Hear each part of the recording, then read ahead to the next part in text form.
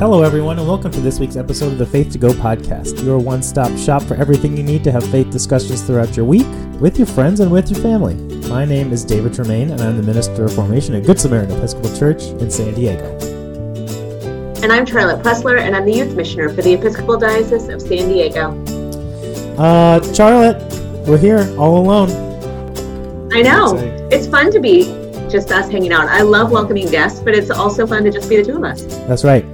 You all listening, you are the guest today. You know, we're holding a little space just for you. Before we get into our conversation about the gospel this week, again, this is the week leading up to October 25th. My goodness. Proper 25. We hope you all have your All Hallows Eve costumes ready. I don't think there's, depending on where you are in the country, I guess there may or may not be trick-or-treating. But we are going to talk about the gospel today for Proper 25. But before that, I wanted to ask you, Charlotte, a question, which we would usually ask a guest, but sans guest, I need to know from you. Where did you see God this past week in your life?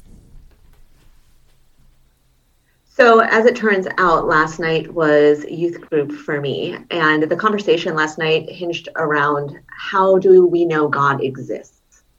And it was a fantastic conversation, which actually kind of started out with, do you think Bigfoot is real? Mm-hmm. What about the Loch Ness Monster?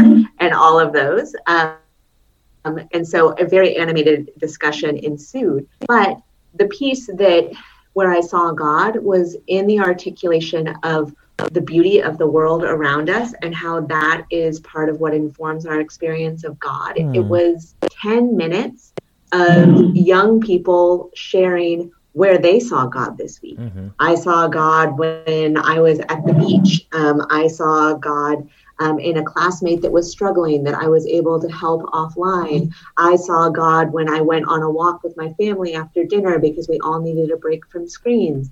And their testimony of how they know God exists was filled with the examples of where they saw God at work in the world this week.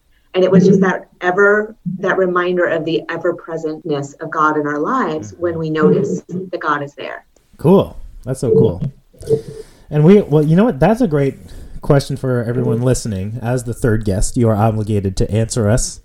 Because we would love to know, especially, you know, as we follow up from St. Francis Day a few weeks ago, like thinking about creation and all of creation, God's image, you know, embedded in all these various parts of creation, not just human beings, but everywhere in this multiplicity of the universe, where we would love to hear from you all kind of the places of creation where you see God most often, or maybe even just this week something jumped out to you and you saw God in something somewhere, something reminded you of some characteristic of God. So we would love to hear from you. We also always want to hear your questions or comments or stories from your week of faith discussion. So you can email us, faith2go@edsd.org. You can also contact us through our website, www.myfaith2go.org, where you can also find all of those Faith to Go resources for every week. And then you can also follow us on and contact us through Instagram @Faith2Go. And again, we would love to hear from you. Send us any of your thoughts or the places you saw God in creation this week. We're going to get into our gospel discussion for today. And as there's two of us, we're each going to have a point, and then we're going to collab on a point. Charlotte is going to read Matthew 22:34-46, and then we are going to discuss. Matthew chapter 22, verses 34-46. When the Pharisees heard that he had silenced the Sadducees, they gathered together, and one of them, a lawyer, asked him a question to test him. "Teacher, which commandment in the law is the greatest?" He said to him, "You shall love the Lord your God with all your heart and with all your soul and with all your mind. This is the greatest and first commandment. And a second is like it. You shall love your neighbor as yourself. On these two commandments hang all the law and the prophets." Now, while the Pharisees were gathered together, Jesus asked them this question: "What do you think of the Messiah? Whose son is he?" They said to him, "The son of David."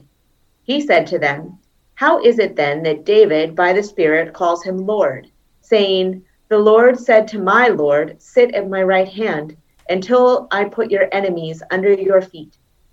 If David thus calls him Lord, how can he be his son?"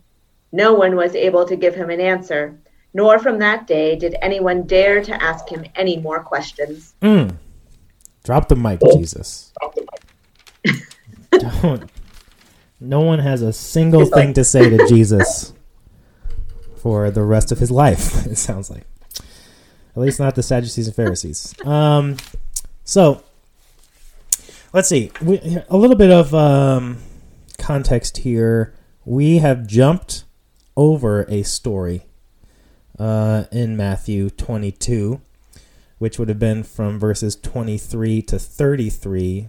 Last week we talked about paying taxes to the emperor. That is a conversation between the Pharisees who brought along the Herodians and Jesus. We jump over a question from the Sadducees. Remember, there are three kind of main sects of Judaism operating all here in Jerusalem. The Pharisees and the Sadducees were the two big ones, and then the Essenes, Essenes.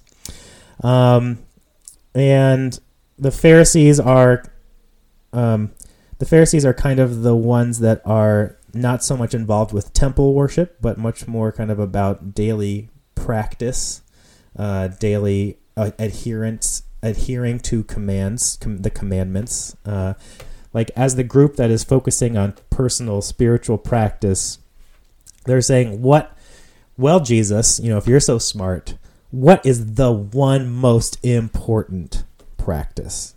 And they're trying to get him to pick one, and then thus saying all these other ones aren't important, right? So they're again trying to catch him in a theological quandary of their own. And so that's kind of the setup here. The only other thing is this last half of the gospel, which kind of comes out of nowhere. This question that Jesus responds to them, asking about the Messiah. Jesus is quoting a psalm. The Lord said to my Lord, sit at my right hand until I put your enemies under your feet. That's a psalm. That's Psalm 110, verse 1. And the assumption here is that David is the writer of the Psalms, and thus all of the voice of all the Psalms is David's voice. And so if they're saying, well, the Messiah is the son of David, how could David, the one writing the Psalms, say, the Lord says to my Lord? How could David call his son Lord? So Jesus is kind of using scripture in this unique way of pushing back against the Pharisees, which he does in other places as well. So that's it. I think then we can get into the points, and Charlotte has point number 1. I do have point number 1, and it comes in this very famous section of scripture. I feel like this is a section of scripture that we hear a lot of times, and I want to preface it by saying that it's an important reminder for all of us that the Bible is not a good storybook. We get this section of scripture right here where they're trying to trick Jesus again, and they've got their question for him again. And his answer to them when asked what is the most important commandment is, you shall love the Lord your God with all your heart and with all your soul and with all your mind. This is the greatest and first commandment. And the second like it, you shall love your neighbor as yourself. Great. I mean, well, there you have it, right? Like, I pause afterwards because these are very clear instructions from Jesus. They are not words that he's not providing an answer just so that someone can listen to them. In fact, at this point, it's fairly clear that Jesus has to repeat himself and tell things in lots of different ways over and over again, right? Like, he answers the same questions over and over and over again. That's why we have so many parables. But these are not just words. This is not just a storybook. The gospel is, especially this section, is a call to action. Jesus is telling you what the greatest commandment is because it is a command. This is what we are supposed to do. We are called to live into it. We are supposed to love God with all of our heart, with all of our mind, with all of our being. And we are supposed to love our neighbors as ourselves.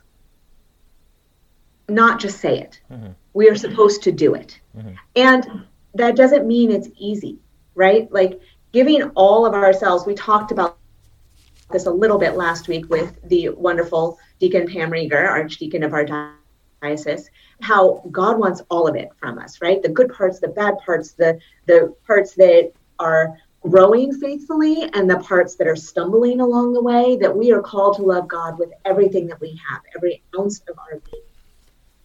And then we are also supposed to love our neighbor as ourselves. That doesn't mean my neighbor that looks like me, thinks like me, votes like me, believes in the same equity that I do. Mm-hmm. It means all of my neighbors, all of them.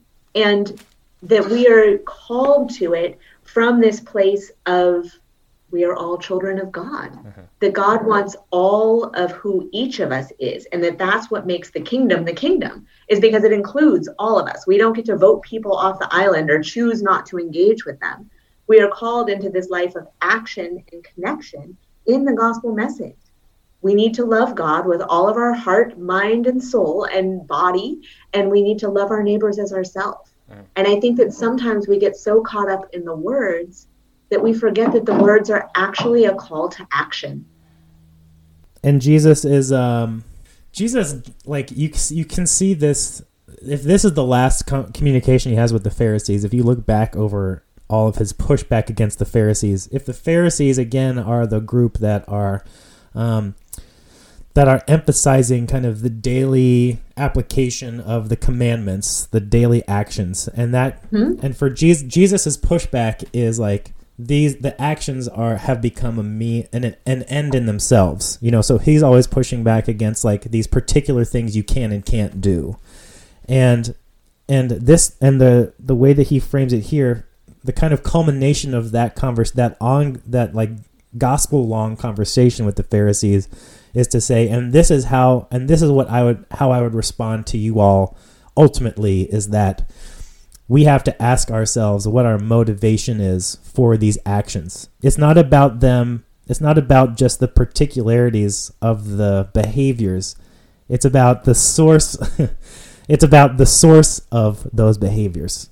So he's saying the way that the behaviors in and of themselves, the particularities of how we act, are not what's important. The important thing is doing our actions based on love for God and love for one another. And so when we get bogged down in telling people how specifically they have to behave and turning a blind eye to the source of behavior, we really lose sight of why we're doing any of it. It becomes just about behaving correctly instead of about approaching behavior in a loving and life-giving way. And I think that this last part gets into our second point that we're collaborating on, because it talks about on these two commandments hang all the law and the prophets. And I'm thinking about what it means for all, like, it makes sense that all like the commandments, right, that he's kind of like saying these two principles are all the law. He's also saying though that all the prophets like are founded on this. Their source of inspiration was also this, loving God and loving one another. And that prophetic words, prophecy, speaking prophetically and calling for action it all must come from that source. So that when we're going out into the world and calling for change and deciding on policy and law that will be equitable, like, it's not so much about about specific behavior, but about the general desire for expression of love for ourselves and for one another. coming from our love for God.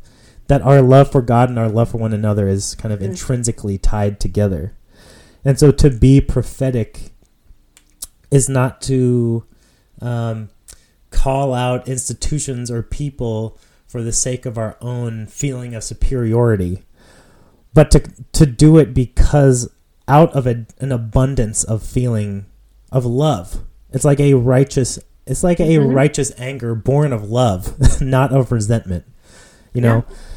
And if we think about it, that we can use that information, that lens of love, to help us to know when we are looking at justice and when we are looking at equality, right? Like if you look at something, at a law, because we're saying all the laws and the prophets hang on these 2 commandments, and if you look at it through a lens of love, and if it doesn't look like that, if it doesn't look like it's been created from that place of loving God, and of loving neighbor, then you know that it's not justice.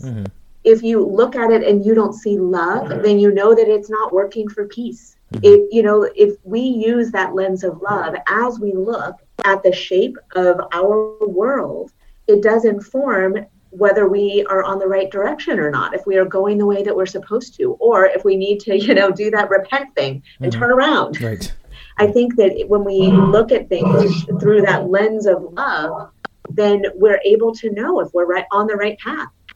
Right. And that kind of sense of invitation to wonder and to self-awareness, I think, gets into the third point, my point, which is about this very last verse where after Jesus has this back and forth with the Pharisees, and he, it's kind of this total shutdown, right? That no one was able to give him an answer, nor from that day did anyone dare to ask him any more questions. And it's interesting because it's interesting to think about how Jesus is kind of, I don't feel like this is the gospel writer or Jesus kind of trying to invite us to believe that the end of our dialogue with one another is meant to be the total shutdown of one party by the other, that someone ultimately wins out, and that I believe from the way that Jesus enters into dialogue with people who are asking authentic, genuine questions, searching for truth from him, that he invites ongoing conversation. And not that he's inviting in like our way of thinking about civil discourse, that ultimately one person will win and one person will lose. One person will have the last word and the other person will be like eternally shut down forever. I think instead it's that he's kind of the invitation here is to become aware of the motivation for asking the questions, and so when we're talking about like becoming aware of our motivation for supporting one thing over another, is that motivation the love of God and the love of neighbor.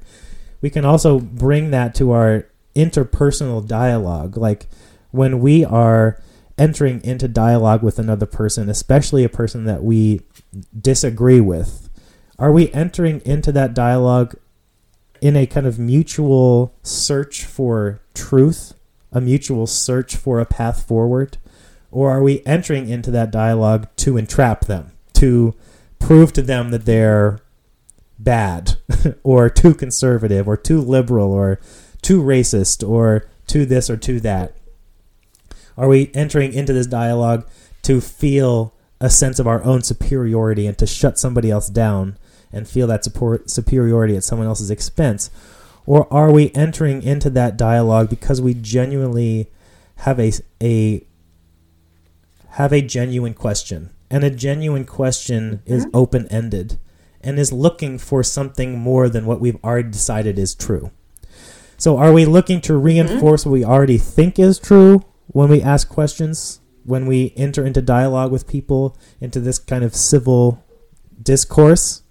Or are we looking to reinforce what we already believe is true? Are we looking to belittle people that disagree with us? And of course, that's not to say that, we can't have bring that kind of prophetic sense of justice with us. But it also doesn't, that prophetic sense of justice doesn't let us off the hook of needing to be open to the possibility that there is a deeper truth than the one that we're bringing to the conversation.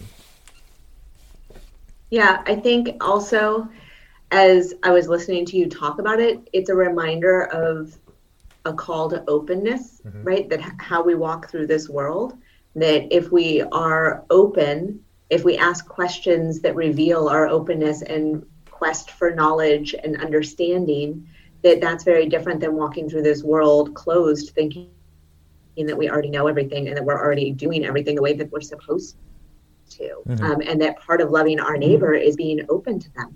Right. Yeah, and so it's an act of great vulnerability to ask a genuine question. And to me, a genuine question is one that is open-ended, open to the possibility of newness. That is the opposite of how the Pharisees approach these questions, because they're approaching the questions from a posture of conserving their status, preserving their status of power and authority, and not interested in some sort of communal exploration of God's movement in the world. They're more interested in shutting down a movement they see as threatening. And so that is really hard for us to figure out our motivations. Are we responding because we feel threatened? Are we responding because we have a deep need for some kind of security born of feelings of superiority? Or are we genuinely motivated by a communal wellness, communal thriving, by a deep desire to manifest the love of God as the love of neighbor in all of the things that we do? But that's a really hard question to ask. It's a really hard thing to figure out. And it's kind of our lifelong journey of figuring that out. Oh, yeah. And I would completely agree with that, because I would say I don't think it's a question that we're ever done asking. Right. That, we need to ask it of ourselves every day and make sure that we're walking with each other. So that's 3 points. 1, 2, 3. Knocked them out. I can't believe it. Amazing. We did it. Point number 1 was, Charlotte, and it was about this great commandment, as we like to call it, the golden rule, maybe you think about it, and just the challenge of actually living into this, embodying this, not just conceptually, but in our everyday lives, becoming aware of why we are motivated in our actions, what motivates our actions, and is it this command? The second point led from that, and thinking about those kind of prophetic calls for justice, thinking about why we support the laws or the policies or the people that we support. Are we doing it out of a sense of preserving our own superiority and power, or are we doing it out of a deep sense of God's love and loving our neighbor and loving one another? And then that kind of sense of a question of self-awareness and motivation led to point 3, which was asking ourselves, how are we approaching dialogue and conversation and discourse? And when we ask questions, are we asking them to shut down conversation, or are we asking them to open us up to new possibilities and to find a path forward as a community and as people, instead of dominating through question asking? So, having heard that discussion, we would invite you to read this gospel back through again to yourself, or maybe together with your family. See if anything else comes up. What other questions come up for you? What other wonderings come up for you? What other thoughts and ideas jump out from this gospel for you? We would love to hear from you with any of those answers, or with any questions or conversations that emerge from any other parts of your week of faith discussion and reflection. You can email us, faith2go@edsd.org. You can contact us through our website, myfaith2go.org. You can also contact us through or follow us on Instagram @faith2go. We will be back next week, which is All Saints Day, everybody. Woo-hoo! November 1st, or we'll be talking about the gospel for November 1st. It'll come up, the podcast will come out the week before. So get ready for All Saints. We'll be talking about All Saints Day, which, only every, 6 years or something falls on an actual Sunday. Usually it's moved to a Sunday. On a Sunday. But it is on a Sunday this year, so we'll assume that everybody's going to be reading the Gospel for All Saints Day. And until next time, we say goodbye. Goodbye, everybody. Bye, everybody.